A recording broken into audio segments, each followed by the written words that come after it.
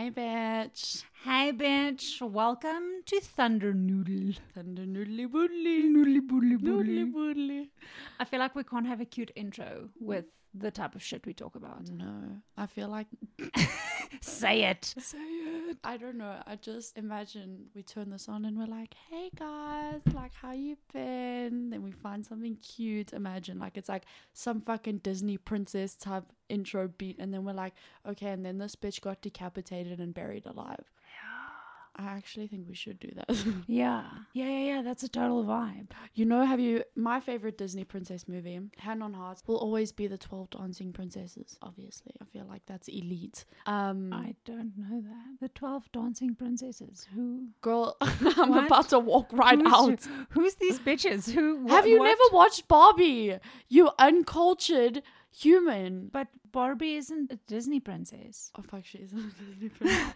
Like, I don't know why I'm about to walk out of here. How dare thee call Barbie? Like, I just called Barbie a Disney princess. I separately love Barbie, but but I am Disney. I'm a Disney adult. Why did I just call Barbie I don't know. Princess? Okay. But I just swapped that around, girl. Backtrack a little bit. Barbie the 12 Dancing Princesses. Not a Disney movie. No, I never saw that. Okay, that still breaks my heart. Is it like, because I've seen Barbie and the Nutcracker. No, I've seen the Paw Princess. The Pawpaw.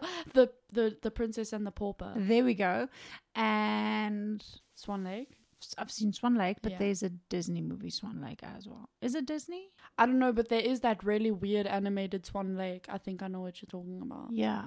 It's a really pretty movie, that. I love that. Oh, then I don't. Odette. Imagine being raised in that time frame, right? Like me. No. I mean when they still name people Odette. Oh. And imagine like you're busy bashing or whatever, and the name you need to moan is like, oh, Sir William III. Or some shit. Oh, Odette. Like... No, at this point, no. Like, it's not happening. I have to tell you this story. I have to. She's going to kill me if she ever listens to this. And I apologize so badly, right? So my one friend, so off track, but we need to do this. My one friend was having an acquaintance over after... a gathering of sorts at a local watering hole, and these two go home together, right? Now we know what's gonna happen. Bow chicka bow wow. So break it down. Mid-sweating sesh. Mid-sex. She hears her cat, right? Because she closed the door, because like, kitty, don't come in, right? Yeah. Okay? It's other kitty's turn right now. The cat is scratching on the door. She starts mid-moan almost, try to calm the cat down. Because like, stop scratching, you're distracting my vibe. And she's like, James. And the guy she's with does not know that her cat is called James. And he stops and he's like, no, love, it's Paul. Oh. So he thought, okay, Paul. She was moaning. Oh my god. Imagine thinking that like you're literally mid-bash and someone's just like screaming out another name. I don't know what I'd do. Yeah, but that's literally what happened. He thought. No, I don't know what I'd do. Yeah. I would cry. And then it's so gentle about no, love, it's Paul. Yeah. Like, okay, Batman. Yeah, like he's got some, like, well done to him for just taking it like that well. I like, couldn't. Correcting her in the smoothest way possible. I couldn't be me. No. But I would just shut up. Yeah, I'd just be like, well, I guess I'm James for the night. Cosplay in this bitch. The name's Bond. James Bond. Yeah. No, for real. I don't know how we got on this. I do. Oh, the moral of everything is in the 12 Dancing Princesses, they have this intro to their thing of like these princess singing, and it's very pretty, and I feel like that's what it should be. And then we can start talking about our gruesome murders. It's heavy. Okay. So today we're talking about Anisha and Joey van Niekerk, okay? So they are a lesbian couple, and they live on a farm in Mooinooi. I don't know if you know where that is. I have no idea. I never knew a place like that even existed, but it does. This is a South African case. Let me just preface that. Okay. And it is known as one of the most horrendous murder cases South Africa has ever seen. 4 people were tried for this murder, and And Wait, who got murdered? Anisha and Joe, the lesbian couple. The Lebesians. Okay, so the Lebesians. The Lebesians. The Ledolabines. Ledolabine. So both of them are murdered. Yes. Okay. 4 people are tried for the murder and they were raped. The people that are tried for this murder: Koos Strydom, 24. Aaron Sitole, he goes by James though, which is his middle name. James. Okay. Yeah. So his actual name is Aaron, but throughout the thing it goes by James. So if I'm talking about James, it's Aaron. Then his brother Jack Sitole, he's 21. Some guy named Alex, who's 39. Alex Madua. The killing of the couple was very gruesome. Like, God, these people. So one thing that isn't mentioned is there was another person that was supposed to be tried for this murder. His name is Koos Strydom. He is Mersha's husband, who is also double her age. He's like in his 50s. He was known to be the mastermind of this whole thing, which we're going to get into. But he ends up actually killing himself before he gets tried for the murder, which, you know, pussy. But anyway. The motive for December 10th, 2017. Also, that's like recently. Yeah, very recently. Was literally greed. That is the motive behind this case. Is pretty much a greedy motherfucker who, you know when you just, you meet those people and it's like nothing you get is ever enough. So you're going to do anything you can to like get more. And it's all money motivated, like materialistic wanting. Yeah. So this is all based because Koos wanted the farmland. So Anisha, okay, the one victim, she had bought a small holdings on a piece of land. Yeah. Okay. Koos lived close by and he wanted this piece of land. That's basically... Okay. He just wanted to extend his property and she was in the way. This is basically where this all stems from, is wanting this piece of land, which I think, you know what, murdering 2 people over a piece of land, you gotta be some type of sick in your fucking head. As it seems from the outside, the couple was like a very happy couple, very loving, like they just looked good, you know, just a healthy couple. Like there wasn't anything bad you could say about the couple. They were said to like just fit into each other's lives. Like they were made to be together. Yeah. Type of vibe. Very twin cute. flames. My twin flame. Oh my goodness. Yes. Yeah. Anisha was an animal lover. You know, she's seen on social media with like a lot of fur babies. Oh. Very cute. Very one with nature type vibe. Yeah. You know, so living on the plot made sense. They were now living in this like farmland surrounded by animals and horses and nature. Like that's where they were meant to be together. Yes. They got married on the 5th of November in 2014. So they were only together for like married for like 2 years before this murder happened, which is very sad, I think. So Anisha had had bought land in Mooinooi, and this became their home. Now, obviously, Koos lives maybe like a couple kilometers down the fucking road. And it's so scary to think that like you can be in such close vicinity to someone but never know what the actual fuck is going on. I think that's something that blows my mind.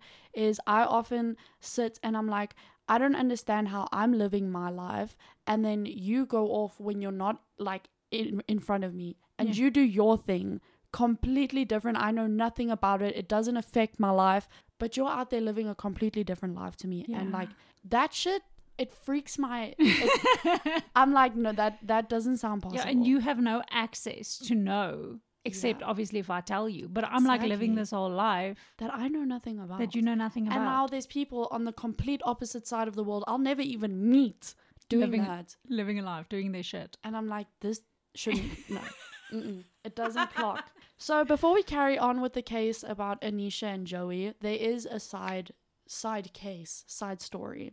Okay. And this is about Amanda May Janse van Rensburg. Her nickname is Mundy. Okay. So she was married to her husband George Janse van Rensburg for 4 months. But then on the 24th of June 2014, she was found shot to death in her home. By her husband? No. So her murder was labeled as a farm attack. Okay. Yeah, which is quite a big problem in South Africa is the farm murders, right? Exactly. Is this separate from the other case? You're gonna see it's all gonna come together. Oh, okay. So I shouldn't be trying to make connections just yet. Okay. The connections, they're coming. They're coming. Okay. So they married in 2014 and they married, in 2014 in the beginning, and then she passed away June 24th, 2014. Oh, wow. So they weren't married. They were married for 4 months. That's it. Very sad. So she also owned a small holdings where her and her husband George lived. And they had 2 tenants that lived on the property. These 2 tenants... Please don't tell me this is close to... ...were Natasha Kutzer and Koos Strydom. So he owned and ran a panel beating shop from the premises, from this little holding. Koos had said that before Mundy died, he had spoken to her about buying her property. Yeah. And allegedly they had even signed papers and she had agreed to this, and she was like, okay, you can buy my property, that's fine. This is all based off of what he's saying now. And he's like, no, the papers are signed and everything, so legally, like, this is my land. Yeah. Koos even stated that him and Mundy took out life insurance on one another, on the value of the amounts that had been discussed to purchase the land. And he said that this was done in case anything happened to either of them in the process of the deal, to ensure neither of them went out of pocket. Because of this, after Mundy died, 1.8 million rand was paid out to Koos because of this life insurance thing that they had done. Okay, and it was said that Mundy's husband tried to stop this, but he couldn't. Like, he apparently was like, I don't think this should be happening. But Koos was like, well, here's the papers, brother. It's happening. So he had, did this come as a surprise to him completely? Yeah. Like, there wasn't a discussion? There wasn't like a lot of information on this case, but from what it seems like, he didn't expect this to happen. Like, I don't think he knew this was happening. Like the whole land selling, everything. Yeah. All of it was just blindside. Yeah, I don't think he knew. So for all we know, Koos didn't even like have the money to purchase this property. He just wandangled this woman into, or not, without her knowledge even. Oh, girl.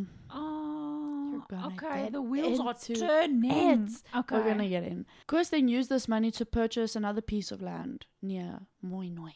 Okay. So now I think he has like 3 pieces of land. George was angry, obviously.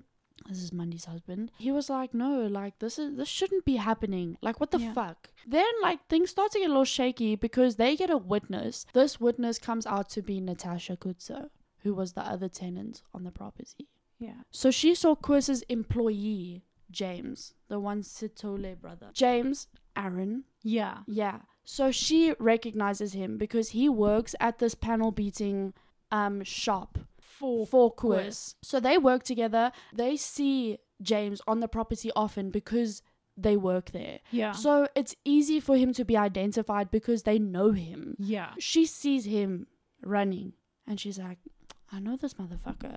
I know who shot her. Slowly police become suspicious because now Koos was trying to buy the property, now got a large payout after Mundy's death, and now his employee is seen running from her house the night she died. People are like, this is weird. Natasha then agrees. She's like, I'm gonna give my testimony in court and tell these people what I've seen so that she can help give justice to Mundy.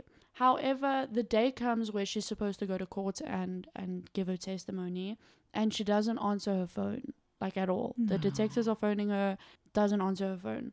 So they decide they're going to go to her house and look for her. Maybe she forgot. No friends or family know where this bitch is gone. Everybody, she just disappears. Natasha is missing, okay? They never find out where she goes. Is she still a missing person? We still don't know where Natasha is, what happened to her. There are theories, which we will get into, but as of this moment, she goes missing and no one knows anything. We don't know where she is. There's no trace of her. Nothing. This girl is missing. So because of this, the case goes dead because now they have absolutely no leads. Do they open an investigation to where she is? I think maybe, but I'm not sure. What? So Koos and James move on with their lives. Yeah. Koos and James just move on swiftly. They're like, cool.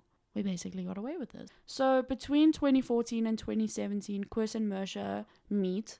Now, at this time, Mersha's like 21 when they meet, and he's like 54. So they meet, whatever. Now, throughout this time, between 2014 and 2017, so closer to 2017, I assume, they get married and proceed to have kids and whatever.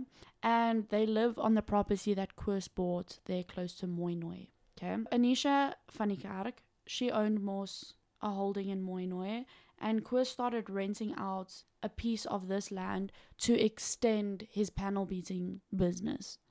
Okay. How big is this panel beating business? Bruh, fuck no. But it said that this was like a very civil agreement, and like this was all shop. Like it was fine. Keep in mind, Mooinooi is a really small town apparently. Like I think it's like smaller than Bloem, like type vibe. Just they gave him the property. They're like, you can rent from us. This is no problem. Like cool beans. James Sithole was regularly also now at their property because he still worked for Koos. Jack, James's younger brother. Yeah. He starts then working for Koos as well. Okay. Both of the young men are now seen on the property all the time working for Koos. So Anisha and Joey, they know these people. They're like, okay, like I know who these people are. Like if I see them on my property, I'll wave and say hi. Yeah. You know, it's like our guys that are walking around here working all the time. You know, we know these people. Yes. Exactly. So Koos proposes that he wants to buy Anisha's whole property now. Like he doesn't just want to rent a small section. He now wants to buy the whole thing. However, she declines this at first. She's like, nah, I don't want to sell. But because she's living her happy life. You know, but he's like extremely persuasive, and he just keeps pushing her and pushing her and pushing her. So eventually she agrees, and she says, okay, I'll sell it to you for 2 million rand. Yeah. And so this seemed to be something Koos was interested in, because she proceeded to go and tell her family that she had a buyer that was interested in buying her property. Yeah. For 2 million, that's not bad. Exactly. So everybody thought, okay, like he must be interested in buying this, because, you know, off of what she's saying, she seems to understand that he's interested. However, like it soon comes out that that this was the turning point. This was actually the turning point of everything. Anisha agrees to do this for 2 million rand. However, it comes out that Koos never had a single cent to pay towards this. He didn't have 2 million rand to buy this property at all. He starts thinking about other options. Do you think he wanted to do the whole life insurance thing with her as well? I do. But I think if he did it and then like she died, I think both of those situations, renting from both those women, now all of a sudden life insurance, whatever, like doing it twice, I feel like was too easy for him to get caught. So he just wanted to, he doesn't have his plan ready yet, but he is still persuading her because he knows he's going to do this. He doesn't know how yet, but let me persuade her to sell this. Let me like get her to the point where she's willing to sell to me, and then I'll figure out how I'll actually do it later on. Type vibe. Early December 2017, Anisha puts a hold on the sale as her father passes away. And now, like, her whole fucking world is thrown upside down, dude. So she's like, can you just give me a break? Like, I need to now sort out my life. I don't know now if it's like going to be a viable option for me to sell my property and move while my family is going through all of this. Yeah, because I'm assuming there's, like, she has to think about her mother and taking care of her. There's a lot, maybe the family needs to come live with them. There's a whole lot that goes into this. Exactly. And obviously the planning, figuring out, I get it. 100%. Okay. Yeah. So she's like, okay, just hoza on the sale. So Saturday the 9th of December, the family gathers at Anisha's property to start planning the funeral. Yeah. And they're all together, they're in the house, and they're all, I don't know, doing whatever you do to plan a funeral, I guess, and grieving the loss of this father. While all of this is going on, you know, you're so preoccupied that you don't notice the other things that you usually would notice, or things that you should just be aware of. Yeah. And so no one that day notices that there's a car outside and they are being watched from outside their house. Yeah, because I'm assuming there's more than one, like the whole family's cars are there. Yeah. And there's probably like cars that they anyway don't recognize. Exactly. So now there's a car outside, they don't notice, and this family is now being watched. Who does that? It's creepy. First of all, like, Okay, firstly, stalking someone and watching someone do their thing is already creepy. But now you are literally staring at people who are mourning. Yeah, I think that's disgusting. Yeah. So Anisha's family left. Her and Joey were supposed to meet them at a funeral home on Monday the 11th. So the family came Saturday. They left either Saturday evening, Sunday morning, whatever the case may be. And it was all agreed upon that Joey and Anisha, the couple, are now going to go to Pretoria on Monday the 11th and meet them at the funeral home. It's going to be the last time they see the father's body. Yeah. And the final, like, planning towards the funeral and stuff, and then the funeral's going to happen. So this is all agreed upon. By the time that all of this is happening, from what I understand, this is now the next day, the day after the family was there. The Sunday. Yeah, so now that we're on Sunday. Now the girls are busy packing and getting ready and doing their thing and whatever the case may be. Yeah, because they have to go to Pretoria tomorrow. You know, what they are not aware of is, although they are not being watched by the same people anymore, they are now being watched by a new set of people. Fucking creepy. I think that's What do I all of a sudden feel like I'm being watched? Dude, I was just about to say, I get this insane, like, that's a big fear of mine, is like being stalked or something. Oh, so just down the road on the Strydom property, Koos was putting a plan into place that was now going to change everyone's lives, and not just Anisha and Joey and their family, like everyone involved. Everyone's lives are about to change forever. And it's crazy to think, here you are, you're mourning the death of your family member, you are going through the motions and stuff, and you don't even know what's happening 3 kilometers down the fucking road, and how this is about to change your fucking life. Yeah, because it's not just, like you said earlier, somebody living their life separate from you. Yeah, now it's... This person is living their life, but putting all of their efforts in to ruining yours. Exactly. Without you doing anything to them. Oh, Yeah. that is so creep shit, man. Yeah, sick and fucking twisted. So while all of this is happening, Mersha, her name is Mersha, so she marries Koos. Now Koos has a son, okay? With Mersha. No. A separate son. Who is 10 years older than Mersha. So the stepmom is 10 years younger than her stepson. So Mersha gets her stepson uncle vibe, his girlfriend, okay? Who's also older than her, I'm guessing. I'm also guessing, to go and buy some stuff from the grocery store for her, okay? And this included duct tape and heavy duty cable ties. So this girlfriend, she waddles off and she goes and she buys the stuff. She comes back, she gives it to Mersha. She doesn't think anything of it. Okay, so like duct tape, cable ties, and some onions and potatoes. You know, that's not dodgy at all. Right. Well, maybe not. I mean, I grew up on a farm. So, and my husband is a sound engineer. Yeah, and I mean, like, her husband is a panel beater. Yeah, duct so tape, if cable I ties. could tell you how much rope, gaffer tape, insulation tape, like heavy duty cable ties we have, like, I think if you walk into our house, and the funniest thing is it's all red rope, right, girl? So it looks all kinky winky, yummy, 50 shades in this bitch, but it's not. I literally use it to build forts for my daughter. Other than that, I regret. Let's try this again. Oh. The list includes duct tape and heavy duty cable ties. Yeah.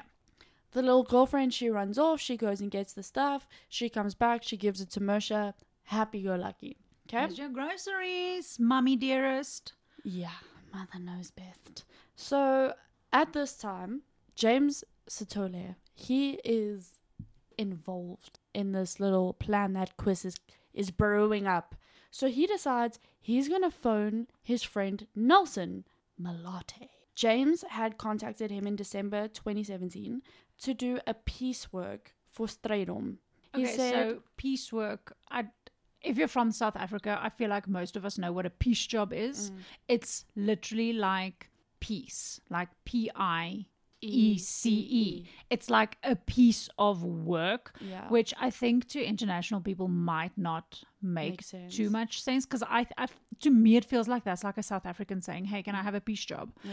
Where it's literally just not permanent employment, Yeah. not like a weekly thing. Just, can I have this one job I need? this one thing that I need you to help me with? Like, help me move my shit. Yeah. Help me take the fucking twigs out of my garden. It's like one thing. Once off. One thing, you pay me once, you never see me again, probably up until you have another piece job for me. Exactly. Yeah. Okay, cool. I'm glad we got that out of the Yeah. way. So he says he has a piece job for Strydom. Well, for Nelson, but for Strydom. Do you know what I'm saying?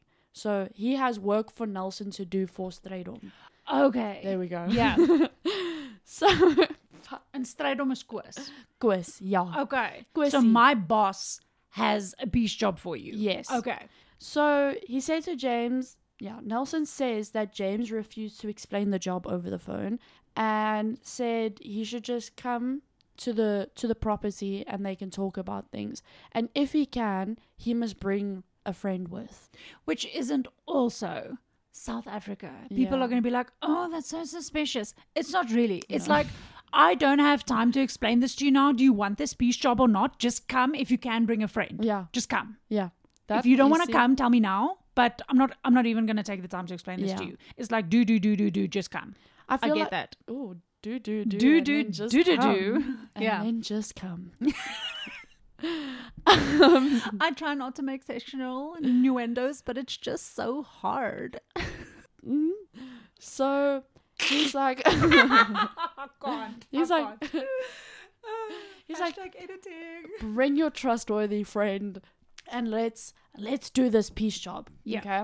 Malati, so Nelson, he testifies that he and his friend Elliot arrive at Strydom small holding a few days later. Strydom then told them that he needed them to kidnap 2 women with whom he had a business dealing.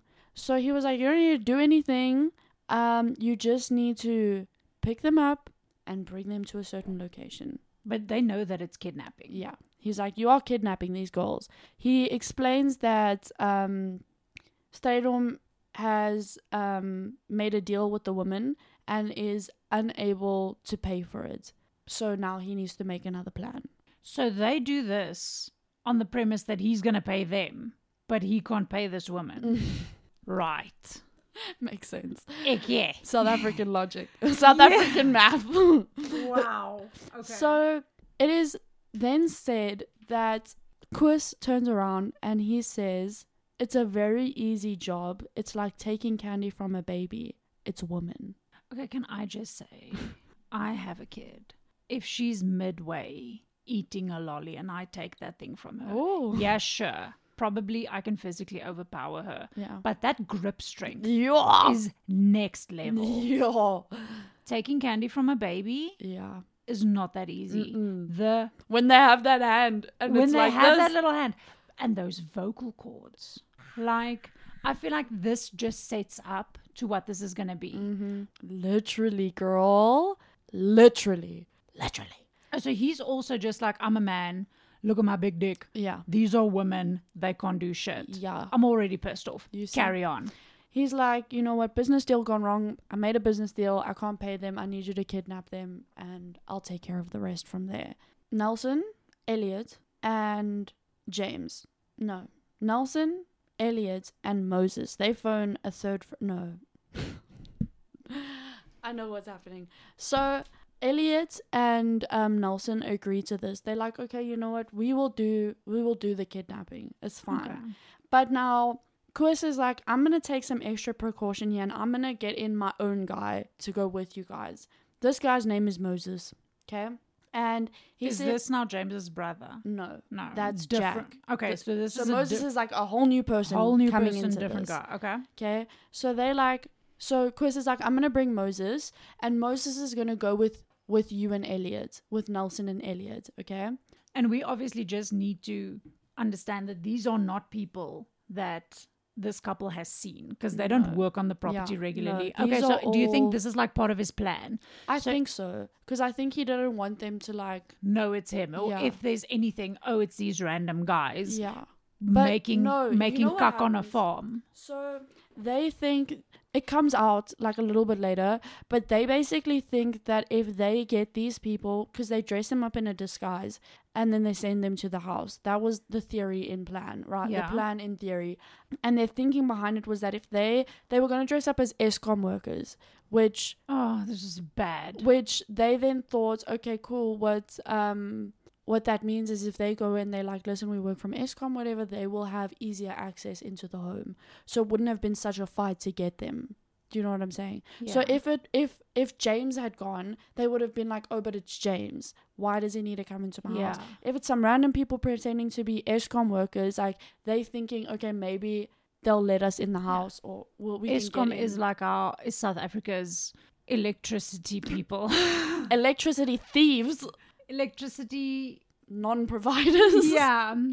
Non-providers. Yeah. So They are the owners of load shedding. yes, literally. So Nelson, Elliot, and Moses, they are all told, you go do this kidnapping. Okay. Yeah. Dress up like ESCOM people. Yeah. So they are told that they're gonna get paid 50,000 rand for this. Okay. For a kidnapping. Mm-hmm. And not even like each, like all together.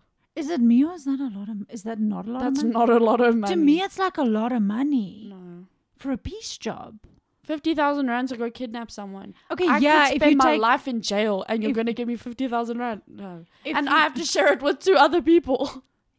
yeah, okay, maybe. But like in my mind, I thought it was going to be like a 2K each, you know, because peace jobs are usually like quick money. Cheap, yeah. Yeah. I don't have the money to pay like a company to do this. Bruh, he didn't have money, but he offered this bitch 2 million rand, 50,000 rand. He's offering anyone whatever they want Whatever to hear they at want. this point. Yeah. He Yeah. doesn't care. Like, okay, 50K. Yeah. Yeah, that sounds good.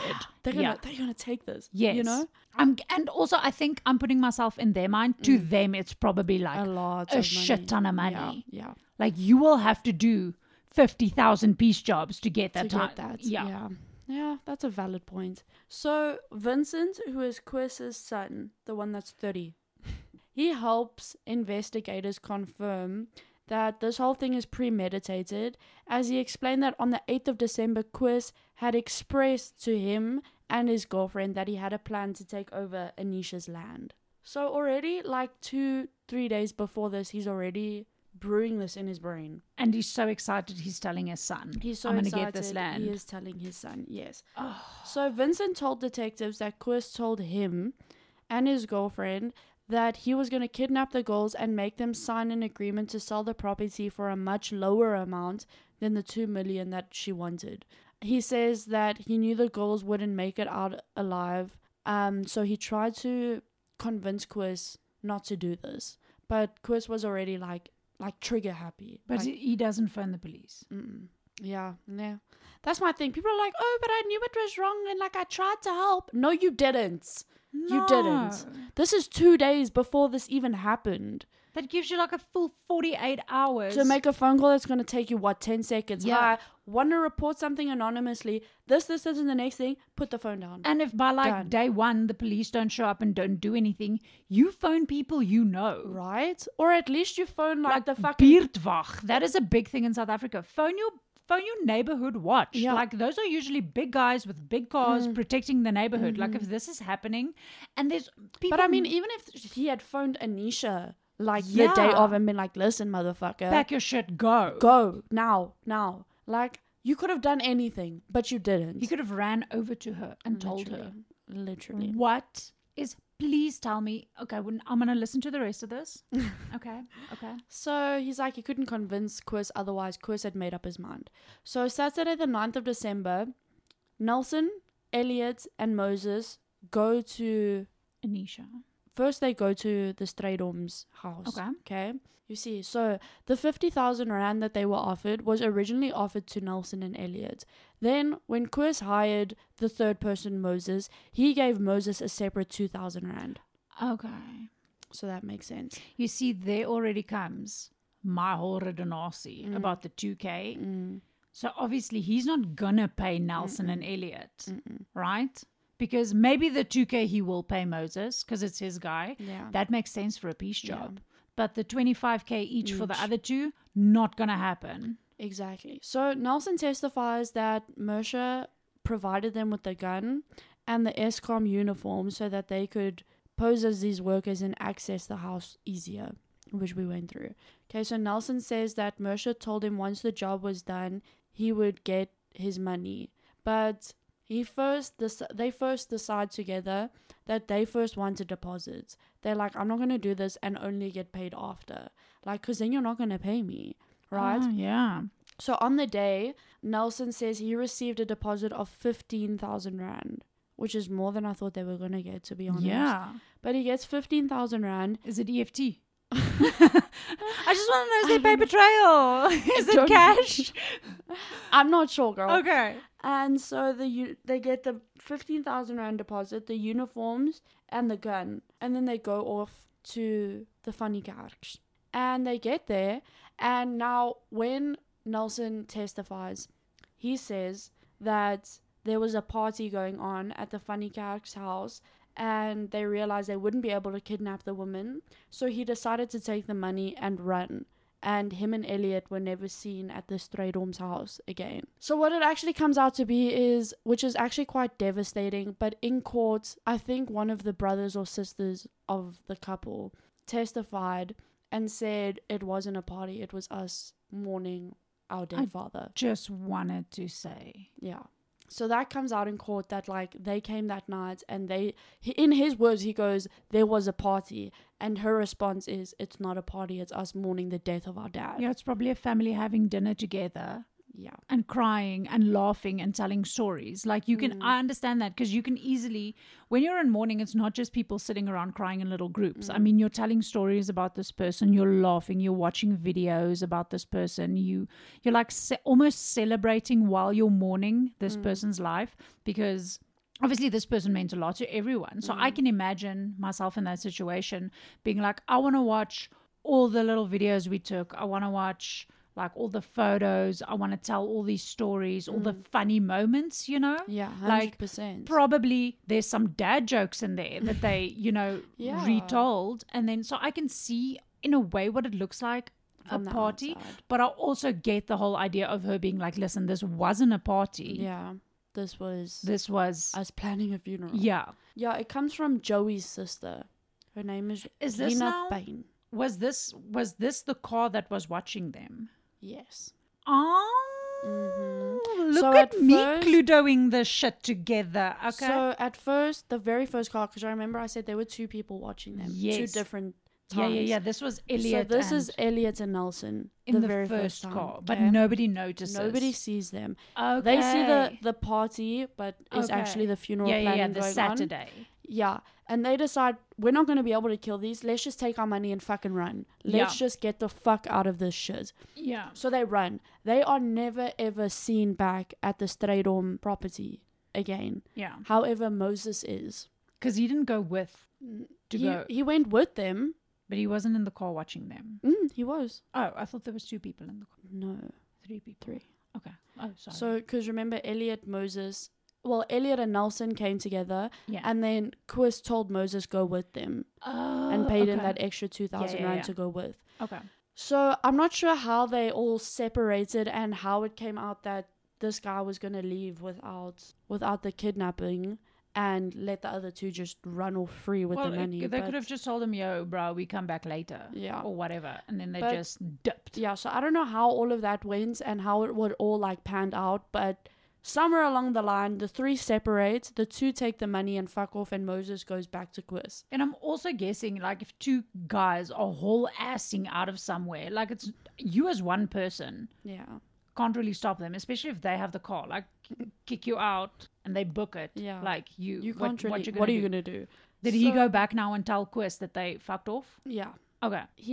Nelson alleges that Moshe came back to his house after they had run off and taken the money and demanded he give them the gun, which is weird because there wasn't much talk about him giving the money back.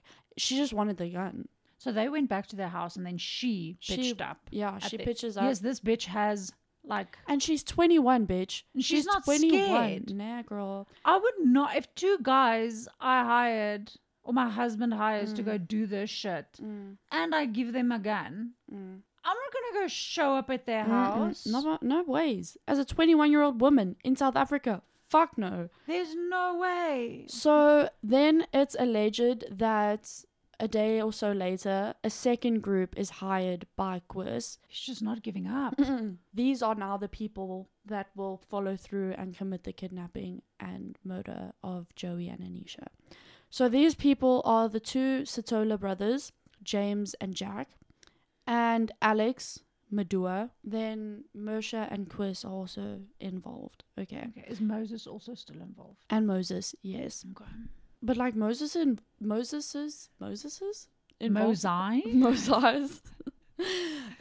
his involvement is like weird though. Like it's very like it's like he was just there. Like he didn't really do much. He just was there when it happened. Do you think Kavy? You know, like he's the watcher on the wall. I don't know. I'm not sure. Guarding the realms Could of men. be. So Sunday the 10th of December, this is the day before the girls are supposed to leave to Pretoria. Yeah. Koos realizes he needs to make a new plan. So he instructed the Sitole brothers to do this crime. You guys are going to fucking need to do this. Koos leaves his house that morning so that he isn't near Mooinooi around the time the girls disappear. He thought about this. He was like, I'm not going to be caught dead near this place. Yeah, I'm going to have an alibi. So then the Sitole brothers make their way over to Anisha and Joey's house. Where they're getting ready to... Where they are now getting ready. They're packing. They're doing their shit. Okay, they're preparing. They're probably so emotionally drained. Because on a regular family is emotionally draining. So if you think... Imagine having your entire family for a funeral gathering at your house. And now you have to get ready to travel. Like your brain... Fried. So the girls are busy at their house. They're packing for their trip. They're doing their thing. They had planned to drop off their keys on Monday morning at a very close friend of theirs. Yeah. So that they could house sit for them. Now, the girls only ever left their keys with one person. Okay. It was always the same person. Yeah. And they only let this one person look after their house. Yeah. Okay. So just keep that in mind. Yeah, same person. Yeah. Always. And it's this one chick friend of theirs. Okay. We literally have the same person.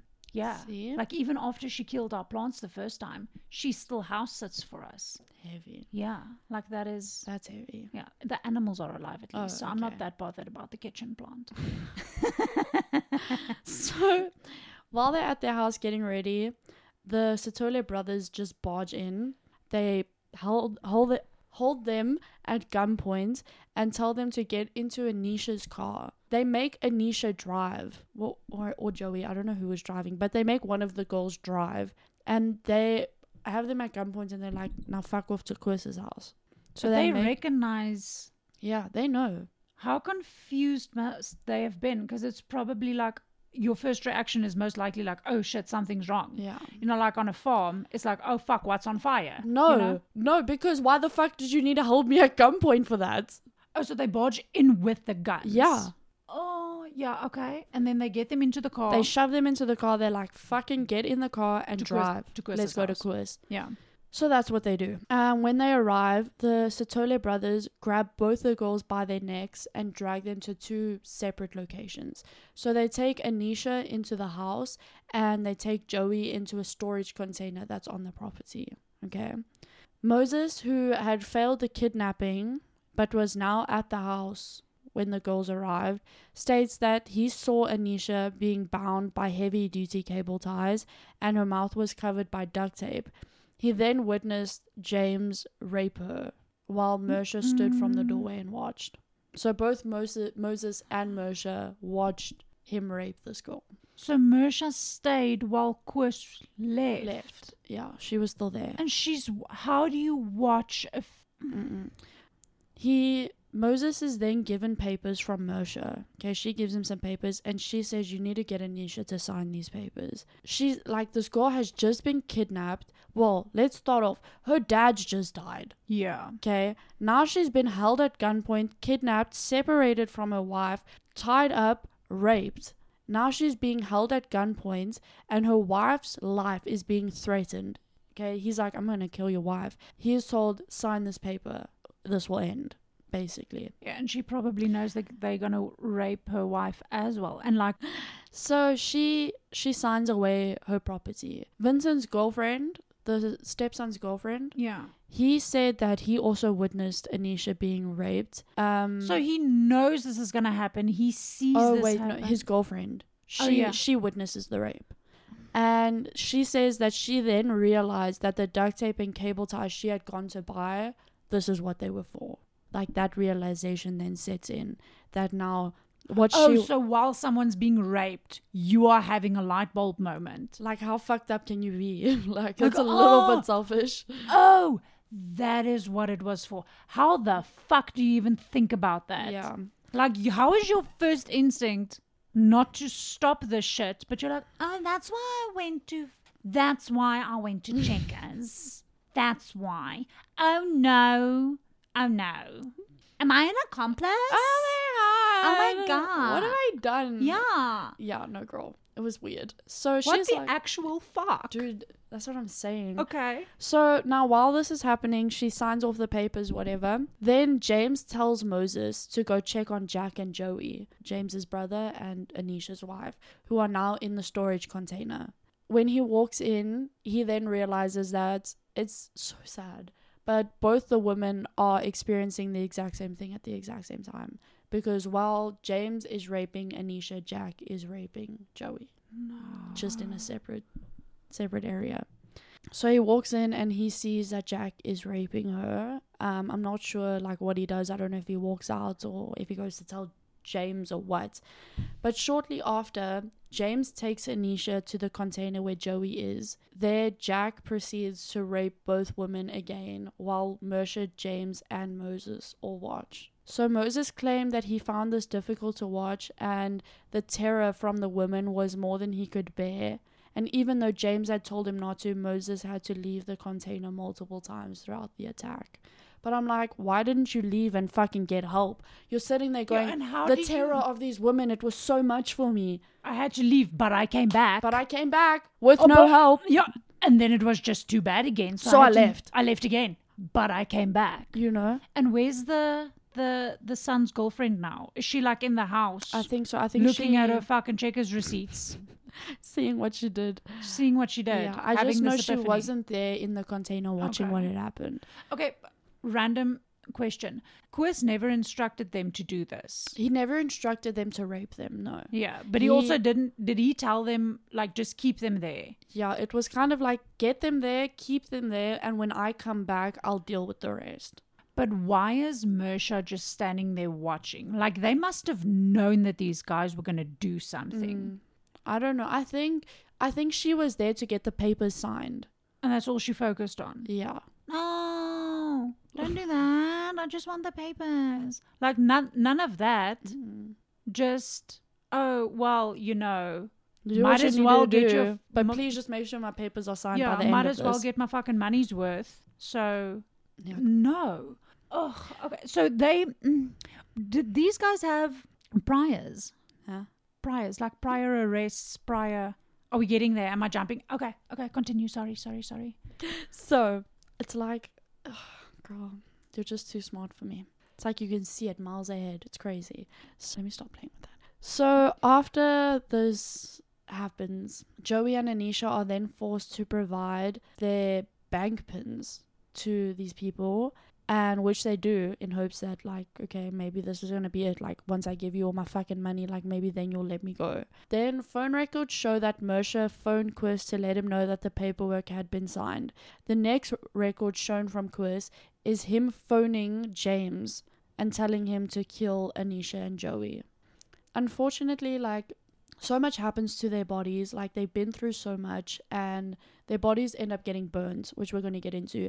But due to like how horrific this is, both of these girls, their causes of death is never able to be identified because of how badly their bodies have like now.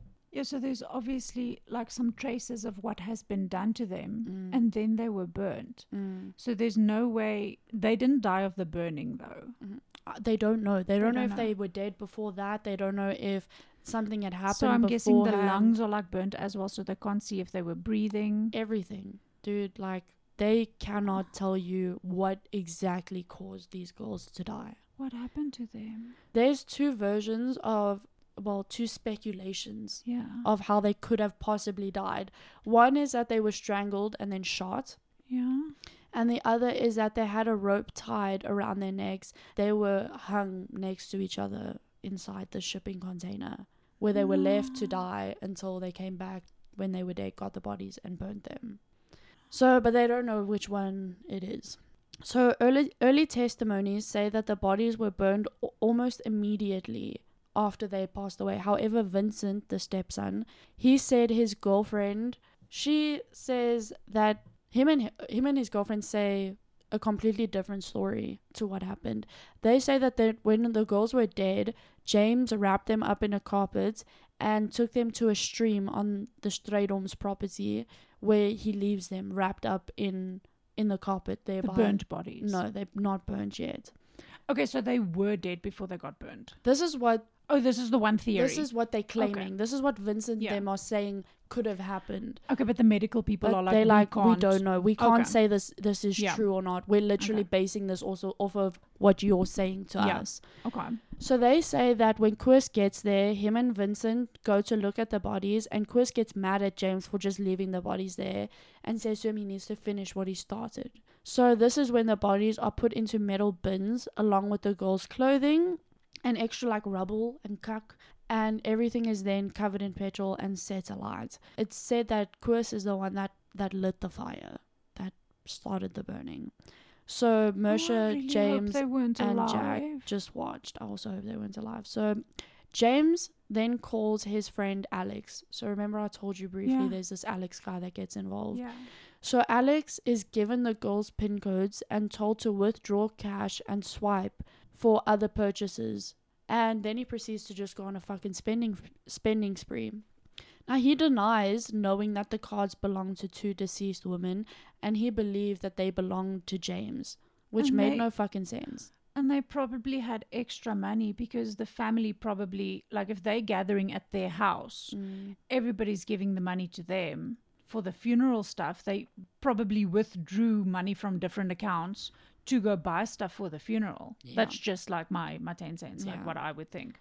I have no idea, but I just know that all their money was fucking taken. So he then goes on like a fucking shopping spree.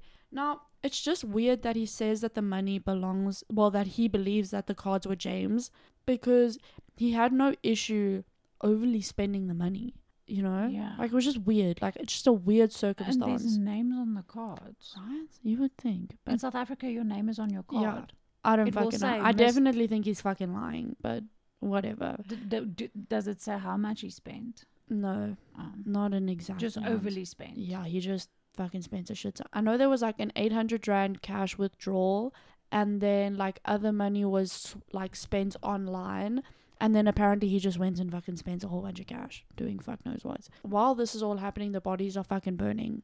And after many hours of the bodies being burned, they eventually removed them from the bins, and now they were like big pieces of bone Yeah. that they then proceeded to smash with a hammer, and then everything was placed into bags. They were originally going to dispose the bags there on the property, but then they decided to remove it from there and later take it to a completely different location off the property, like not even close to the property. So Monday 11th of December comes around, and Joey and Anisha don't show up in Pretoria for this funeral So shit. they did all this just on Sunday. A lot here. So the girls would never have just missed this. So Anisha's brother goes to their property to find out what the fuck is Yeah. going on. However, like the home is like really quiet. He's like, he doesn't see the car there because obviously They took the the car. So he's like, okay, but then what the fuck? The house is locked, and he's like, what am I gonna do? But then So he they hears, took the time to lock the house. yeah. Then he hears someone working at the panel beating shop. Yeah. So he's like, okay, let me go find out because it's like on the same property. Let's go Yeah. see. So he gets there and he sees Koos there, who is working. And they start to speak, and Koos says he doesn't know where the girls are. They gave him the keys to their house when they left. Now Koos is already like red flag, because he's like, You are not the holder of the No. key. you see, Yeah. it's like they had a specific person and you're not that person. Yeah. And he's just like, in his gut, he's like, there's no way out of anybody they could have given the keys to that it would have been him. Yeah. Like, it just doesn't make sense. He's already like iffish about things. Okay, so he then says he's also looking for the girls. Koos says he's also looking for the girls as they signed an offer to sell the property and he needs to get everything in order to finalize it with his lawyer. So now Koos, again, like red fucking flags are going off, sirens are going off, because from what Koos has said, he understands that Anisha has now given the property to him for a lot less than what she wanted. And he's like, no, that doesn't make any fucking sense. You know? Koos then proceeds to explain how the woman had phoned him from a strange number that he had never seen before and asked him to bring them their cell phones, which he says he does. He takes their cell phones to a garage, which is like a petrol station in South Africa. Why does he have their cell phone? In his story, they like left it at the house or whatever before they left. So he's like, so he takes it to the garage, which is a petrol station in South Africa, a gas station. A gas station. We call it a garage. A full Stasi. A full Stasi. So he takes it there, and the girls are apparently there in a strange car that he's never seen before with two other women claiming, and then he claims that this is the last time he sees them.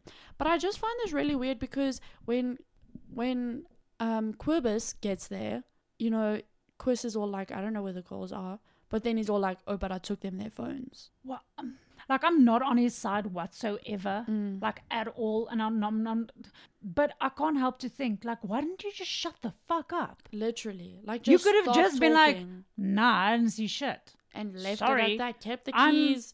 Just shut the fuck up. Kept the Yeah, car. I don't know where the keys are. I'm panel beating. You are So- just shows you how fucking stupid he is. Right? Oh. And I feel like it's almost like a thing of like he kind of wants to say something, like he kind of wants to flaunt it, but he know he can't. So he like drops subtle hints. I don't know. It's just fucking Like, weird. he's that confident that he can make up this entire story and people will just be like, Exactly. oh yeah, that makes sense. So then Koos is like, nah, this shit, something weird is going on. So he phones Joey's brother and explains that there's just such a bad vibe. And he's like, I want to check out this house, but like, I don't want to do this alone. Yeah. Please come. So Joey's brother arrives shortly after and the men enter the house together. They find the woman's half-packed bags on the bed. Anisha's phone is also found, which is weird because Koos was like, I took them their phones. Yeah. So why was her phone in the house? Yeah. That makes no fucking sense. Family immediately contact police and report them missing because they're like, something is wrong. Like, their car's not here, they're not here, but their bags are here. Their phones are here even after they shouldn't be here. Like, something weird's going on. So the first officer on the scene doesn't initially find Strydom's story suspicious. He's like, okay, like whatever. But this soon after very much changes. Yeah. Tuesday the 12th of December, police execute a search warrant for Koos Strydom's property, both at the shop and his home.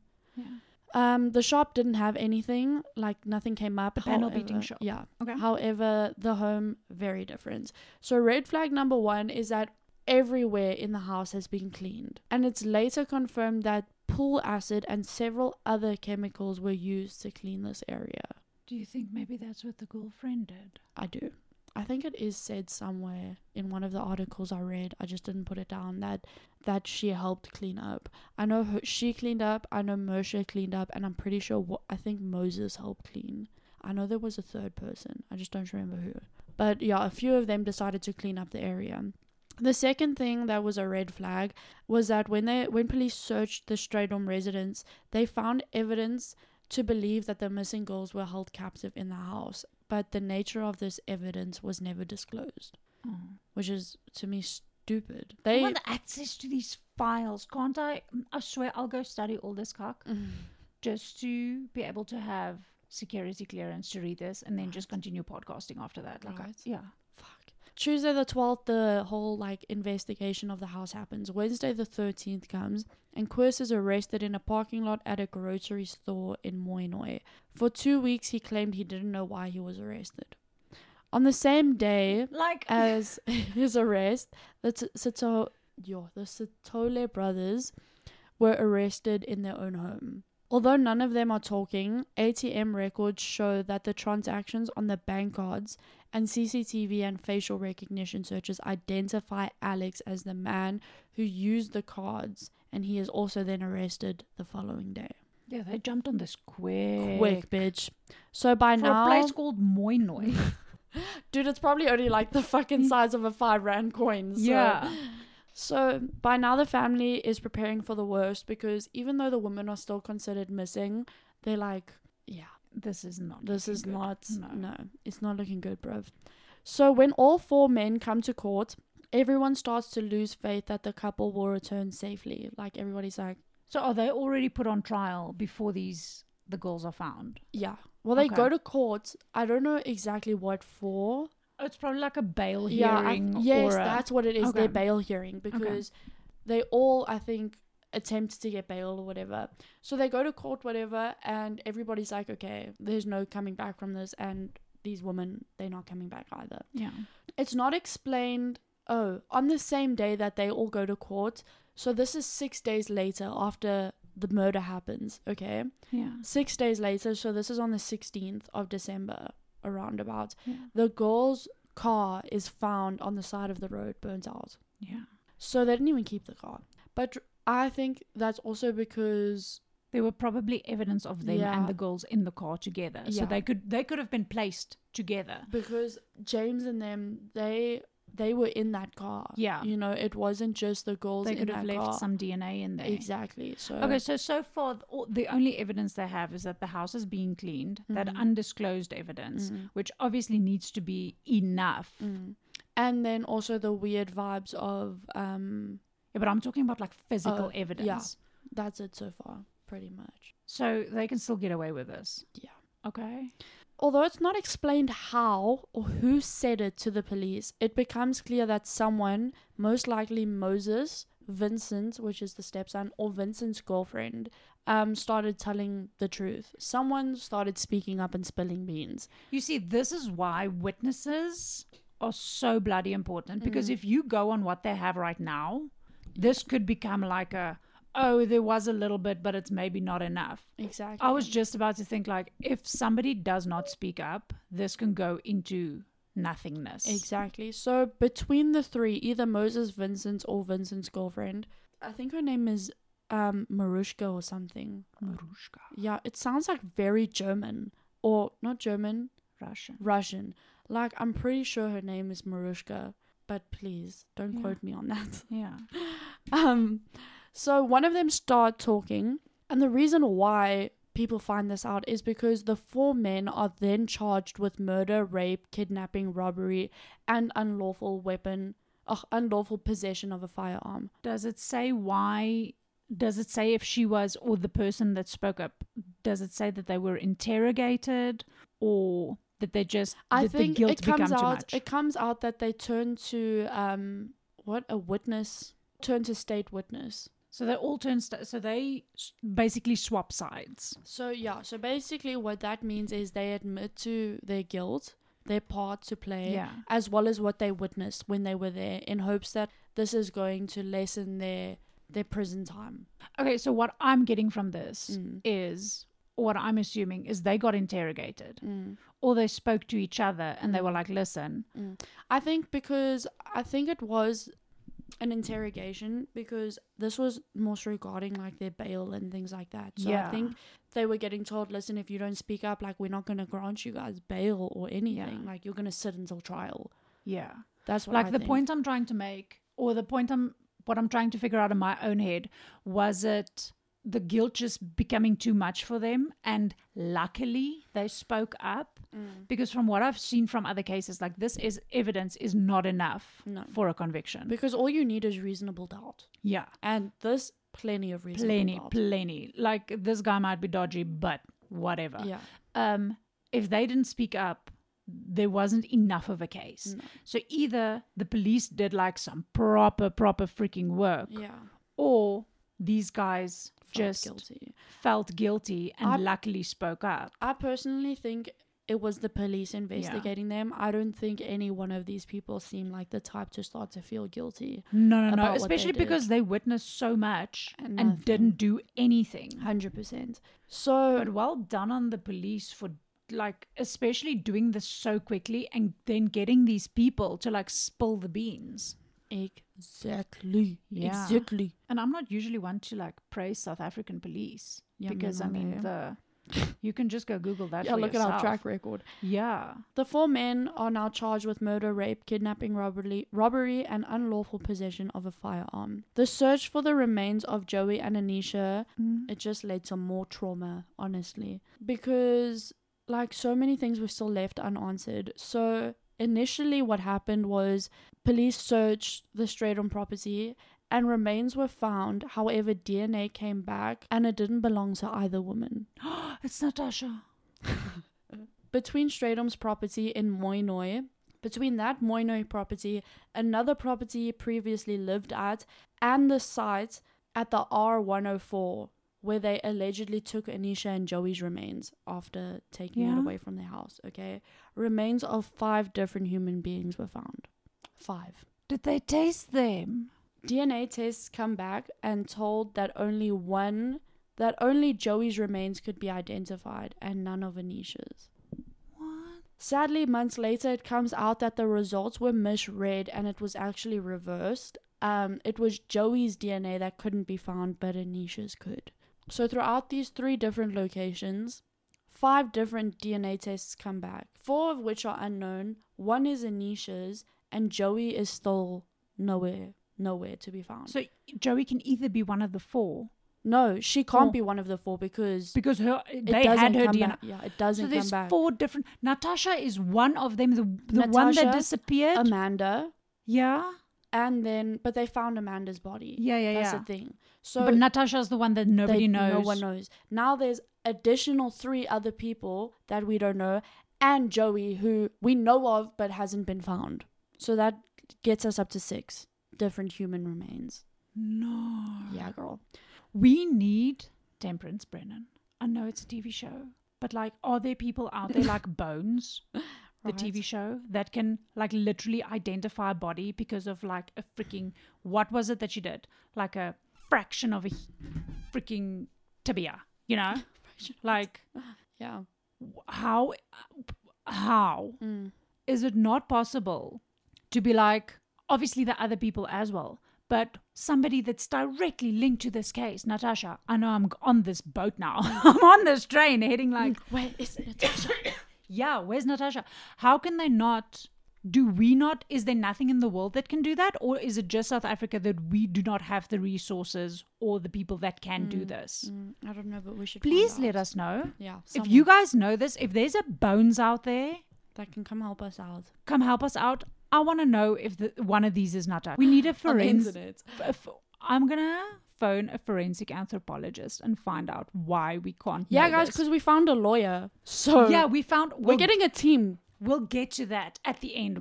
We've got some news. Whoop, whoop. But let's get back to this because I'm like invested here. Yeah. Okay. So January 2018 comes along. Okay. So now this is like a month after the murders have now happened. Moses, Marushka, the girlfriend, Vincent, the boyfriend, stepson, Koos Strydom have all been arrested. Okay. So Koos Strydom's arrest only came after an arrest warrant was issued and the family set up Anisha's family set up a reward for her arrest. And then the police publicly requested that she come forward. So she handed herself over to police, protesting her innocence and claiming she was at her mother's house when the girls went missing. But that's not true. Prosecution eventually admits to the judge that the case is far too complex and is taking much longer than they expected to prepare for trial. Another factor in this taking so long was that multiple defendants had other cases going on at the same time. Okay, but they're saying this after a month, which is crazy because how long do cases in South Africa take? Like, it takes... Both long, dude. Years. Yeah. So them apologizing for this only taking a month, like, I forgive you, bitch. Yeah. It's fine. Take your minute. Like, other cases take way longer. So 2018 comes and charges were reinstated for James Sotole and Koos Strydom for the murder of Amanda Janse van Rensburg. Yeah. The very first murder, Yes. right? So they're busy going through that as their separate case. Yeah, because they're now like cases that are going linking on. everything. Yeah. They're like, okay, Then Hare. Alex, his DNA, now his separate cases that are simultaneously going on. He's the ATM guy. Yeah. So his DNA was flagged for 5 rape cases in the Mooinooi area between 2008 and 2010. He was charged with these rapes while being held for his involvement in the murder of Joey and Anisha. He was also linked to 3 unsolved house break-in cases. So that's what he's dealing with on top of this now murder of Anisha and Joey.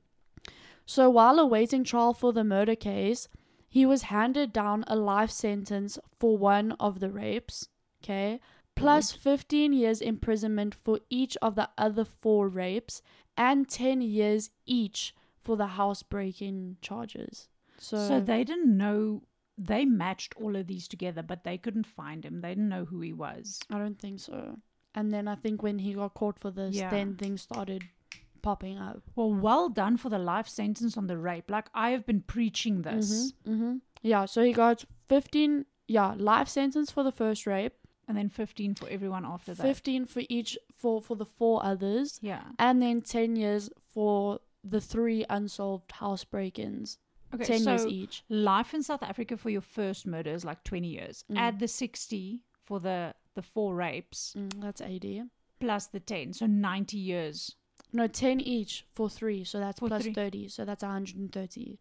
What? 120. 120, yeah. So this, he's dying in prison. Yeah, he's not getting out. Okay. I'm having some better hope for this justice system Ongoing of ours. and multiple bail applications would be made by all the accused. And this is before he gets charged with the murder. So he already has a 120 going on strong. Yeah. Okay. Yeah. And this is just the one, bruh. Yeah, but the thing is now, I don't know if these charges were supposed to be served coherently or concurrently. Do you know what I'm saying? Yeah. So I don't know. I'm not entirely sure about that. Multiple bail applications would be made by all the accused, and eventually Mercer was granted bail, which I think is fucking ridiculous. Yeah. Koos, Jack, James, and Alex were all denied bail. Bail, yes. So Marushka, Vincent, and Moses would eventually all turn to state witness to avoid legal action for their parts in the crime. Their testimony was vitally important in securing the case against the other 5 accused. Yeah. Those who chose to become state witnesses were then left with no choice but to go into witness protection, as Koos had made it clear that he was going to fucking take out anybody that was going to testify against him. And he doesn't care how he has to do it, but if anyone is going against them, they were threatened with their fucking life. So he obviously has some sort of other connection. Maybe the other 4 bodies that were found, maybe something. But he was like, I don't care who's saying they can testify against me. If they do, they will die. And it said that this included even his own son.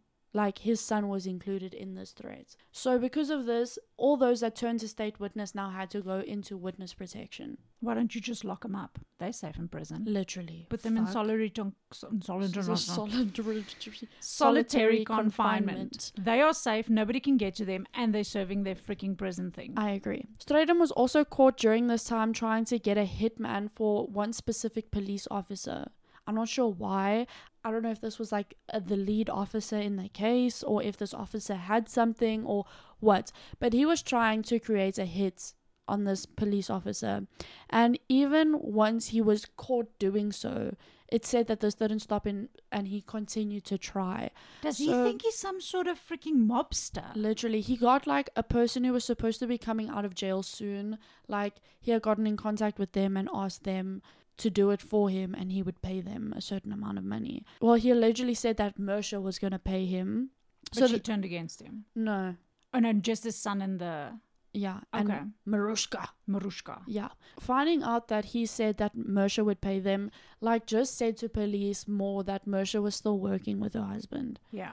And I'm just like, I don't know, like, this girl is sick in her head. Like, at 21, she's doing the thing she's doing. I feel like something had to happen in this girl's life, because I'm like, you're dating a man double your age.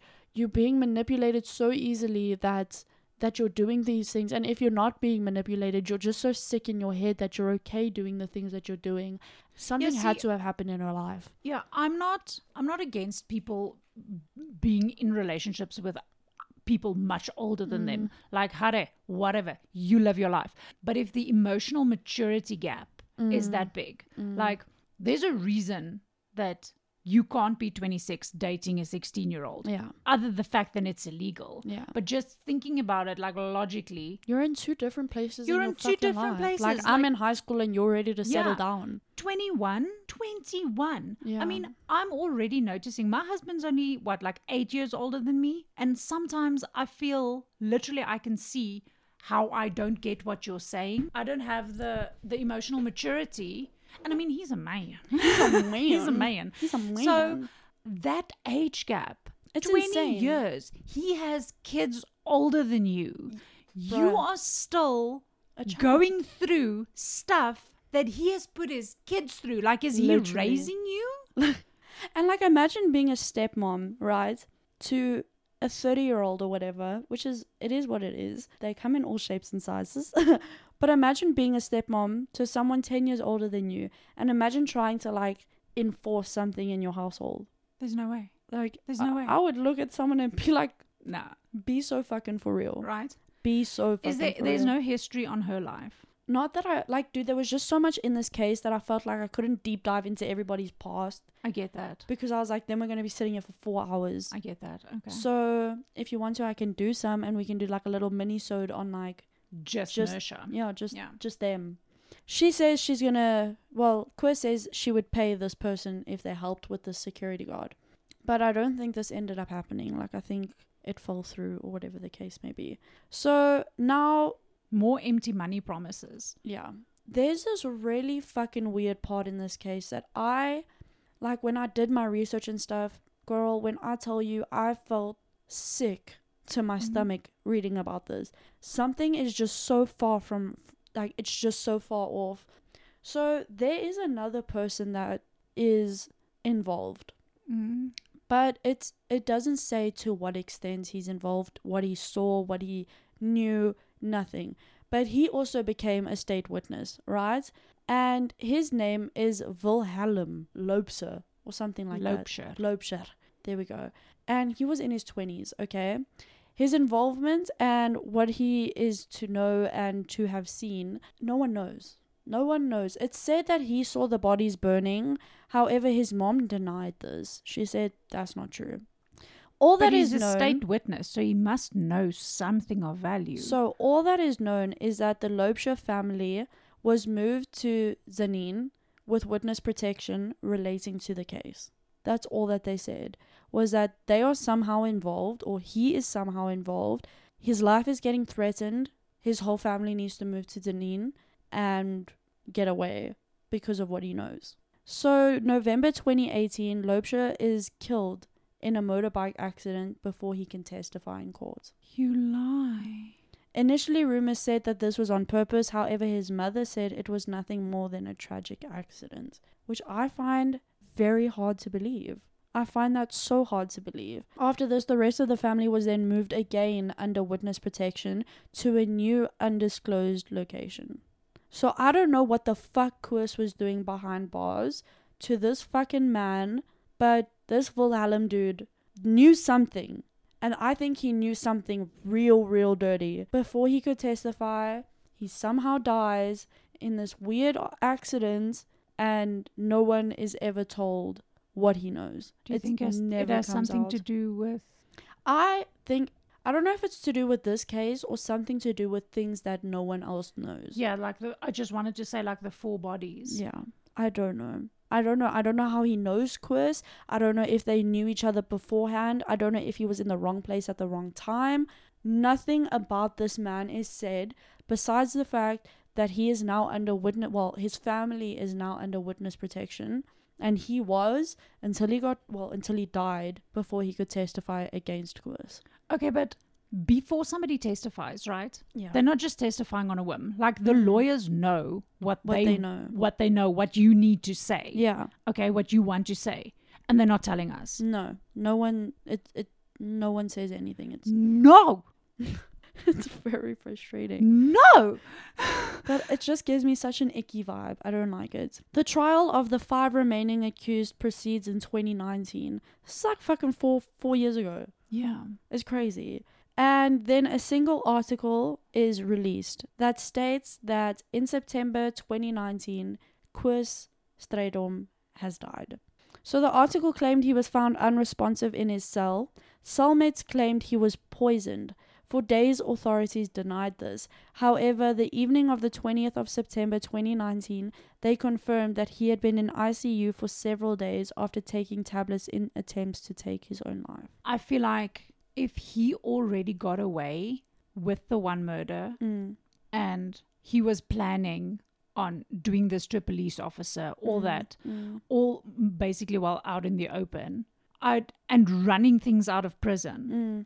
Like, I feel there must be so much more to this story, because this guy sounds like a crazy bloody narcissist. Right. For him to commit suicide, there must be so much more pressing on his shoulders. Because if he's he's running away from something that he doesn't want people to know. Like something, he's scared something's going to come out. And that if they look hard enough and if they start connecting the right dots, something is going to come out that he does not want to come out. No. And I don't know what it is. That is not going to be good for him while he's in prison. I don't know what it is. I don't know what it could be. All I know is that it's fucking bad because... if you look at... Because, like, I'm sorry, a person like that, especially with a narcissist, I know narcissists that will threaten to kill themselves for attention, but they can't actually do it because they're too fucking obsessed with themselves. Yeah, and they're too curious. You know, they just like, but when am I going to miss... The FOMO of, like, what am I going to miss out when I'm gone? Yeah. But I'm like, for someone like that... And they can't imagine a world without them. Exactly. Themselves. For him to have done what he did and to think he was going to get away with everything... I feel like something really dark and dirty had to have happened, because I feel like he wouldn't have just killed himself because, oh fuck, I got caught. Like, I feel like he would have thought, I'm smart enough to get my way out of this, and would have gone through trial trying to lie and get his way out of it. But he killed himself. And I'm like, to me, that says, in my opinion, you're hiding something that's a lot darker than anybody's expecting. And let's be real, from all the court cases I've looked at, witnesses aren't the greatest pieces of evidence. Like, they are great, but they're not they're not better than physical evidence. Yeah, 100%. And if you look at the physical evidence, okay, now there's a lot because they found the bodies, but is there anything literally linking him to this? Or can he still kind of like, he can still sway his way out, I feel. Like, I've seen some dodgy people getting off some dodgy shit, right? Yeah. And South Africa isn't run by a jury. No. So you just need this one person, this one judge to convince this person, which I feel in a way is much easier 100% than convincing a group of people. 100%. Especially if there was a load of women sitting there. Like, there's no way. No way. No way. Especially not in our fucking country with the amount of gender-based violence we have. Like, that shit is not taken lightly. No. So, and he sounds like he had some sort of power play in prison. There must be something deeper. There must be something so bad that even he can't. He can't. He'd rather die than have it come out. I agree. So his wife, Moshe, she was called and told that he was brain dead and was given the option to turn off the machines, which she then chose to do. Okay? So James Sithole ended up standing trial alone for the murder of Amanda Janse van Rensburg because fucking Koos killed himself. So in July 2020, he's found guilty and sentenced to life in prison for the murder of Amanda. The following month, James, Jack, Moshe, and Alex were all found guilty for the charges against them. The Sithole brothers were found guilty of 2 counts of murder, rape, robbery with aggravated circumstances, kidnapping, theft, and defeating the ends of justice. Alex was convicted on 2 counts of murder, robbery with aggravating circumstances, kidnapping, theft, and defeating the ends of justice. Moshe was found guilty for 2 counts of murder, robbery with aggravating circumstances, kidnapping, theft, unlawful possession of a firearm and ammunition, and defeating the ends of justice. So all very similar stuff. Yeah.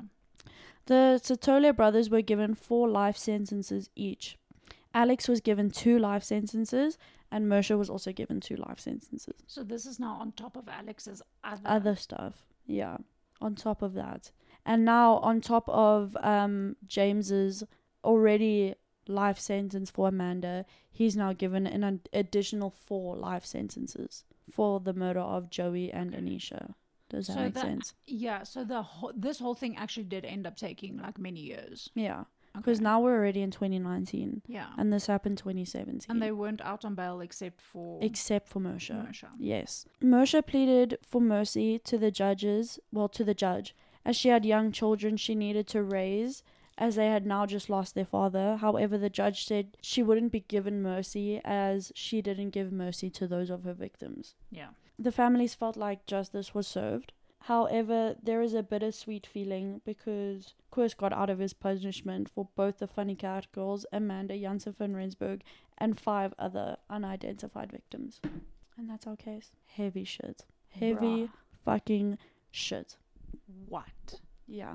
So yeah, basically it really all does boil down to a greedy fucking man who couldn't keep his hands off of shit that did not belong to him and was willing to do anything he could. Like from the start. Yeah. Because he was a normal renter. Yeah. And then he just wanted more. This is crazy. Yeah. I think was this like prevalent in the news? Was this like, because I don't remember any. I don't know how prevalent it was. I assumed it would be because like it says like in the articles I read, like I mean it was covered by News 24 and by Times and but was there like single articles about it? I think News 24 had a few. Yeah. And then this other one, I think it's OIL. Yes. Yeah. They also had, I think, 2 or 3 articles on it. No, they are quite on top of things, eh? They followed it the most. Yeah. I would say that's where I got a lot of my information is because they followed it a lot. They did a lot of updates and stuff like that. I think they did like 3 articles. One when it happened, one when they did trial for bail, and then one when they got tried fully for everything. Yeah. So, I mean, there were like... And like in the articles I read, it was said that like it was, according to South Africa, like one of the most horrendous crimes. So I'm like, I feel like it's known, but I feel like it's not that known. Yeah. I feel like also like our country goes through so much shit at one time that like all these things are happening, but like we're also like, oh, but it's just the country we live in. Like, oh, but it's just South Africa. Like, nah, guys, it's not just South Africa. Like, this is fucked up. Like, these are things that people should fucking know about. Yeah. Because I'm like, knowing our fucking justice system, what's the fucking bet? At least one of these people will come out before they die. At least. This is why we have some news to share. Dun, dun, dun. Let's get into it. We have... I almost want to say bullied. We didn't bully her. She was very excited. We have acquired a lawyer. We're going to call her Cupcake. Yeah. And she is going to be sitting on our cases, helping us obviously get everything right the way we're supposed to. But not just that. We are going to do little mini-sodes with her. Ooh. Where she is going to break down the trial, the case, legally, why these people are getting the sentences that they get, why everything is happening according to law the way that it's happening. Slay. And she is going to explain it to myself and B. And we are going to record it and put it on a podcast. And I'm sure if you guys have any questions to ask her, she'll be happy to answer it. Please. For now, we are busy setting up our website. But for now, you guys can follow us on Instagram. Go comment there on the case. If you have any questions, we will make a separate little post just for her. Yeah, girl. And then she's gonna lay down the law. Lay down the law. The law. She's gonna get some big girl shit done in this bitch. Yes. And she's gonna educate us. Like now it's not just gonna be shit talking opinions. Now we're gonna have facts and law. Like it's not gonna get better than this. And I'm gonna learn some new words that I cannot pronounce. Woo! So we are extremely excited. We will be introducing her hopefully by next week's episode. Really? And can you guys tell I'm just as new to the news as you are? Yeah. Like all of this happened yesterday and I ran with it. I love it though. Yeah. So we are very excited for that. And I think this to me is growing into not just talking about these cases, educating people, people getting to know what they're living around, but also getting to know like your rights and your law. And if you are ever, hopefully never, caught up in a situation like this, and to me as well, when I watch crime documentaries, when I listen to podcasts, I don't understand why these people are getting the sentences that they're getting. I don't understand why. And like, why can I do the same thing you did, but we're getting two completely different sentences? Yeah. And why am I serving 2 life sentences at the same time? Yeah, like why? Why should my one victim be taken away from their right to justice because I'm already serving justice for someone else? Like, you should both get the damn justice. Yeah, which in my mind, if you're getting 20 years for 2 people, but you're serving it at the same time, then you're getting 10 years each. Like, that's my goal math right there. Exactly. And that, to me, that doesn't, that's not fair. Yeah. No. So she's going to come. You get people that are fucking sitting in jail for crimes they commit over what? Like weed. And I'm like, be so fucking for real, guys. So she's going to come and break this down. Give us some extra info that we need. Give us little golden nuggets and educate us. I'm ready to be educated. Yeah. I'm ready. So ready. And you guys are going to love her. She is so freaking adorable. We love her. We love her. Already. We stan her so hard. So hard. So hard. She's just like the best addition ever. Yes. So thank you guys for tuning in. And please, I don't want to be that person that's like and subscribe my channel. But if you guys do enjoy our podcast, like and subscribe my channel. Yes. So you can follow us. You can give us a review if you have some critics that you want to give us. Give it. I'm ready. My body is ready. Okay, but be nice because I'm sensitive and I've had a hard week. Be sensitive and she's had a hard week. Yes. But S can handle it. Yes. I'm tough cookie. Tough cookie. And follow us on our Instagram where we post photos that we can get online. If there's any interesting videos, like last week's one, we had the video. Very so creepy. We post all of that on there. All on Thunder Noodle. Thunder Noodle. But yes, please stay safe. Be aware of your surroundings and touch some grass, Get outside, get some fresh air, drink some water. Breathe in the air. Yeah, stay woke. And with that, we greet you goodbye. Bye, bitch.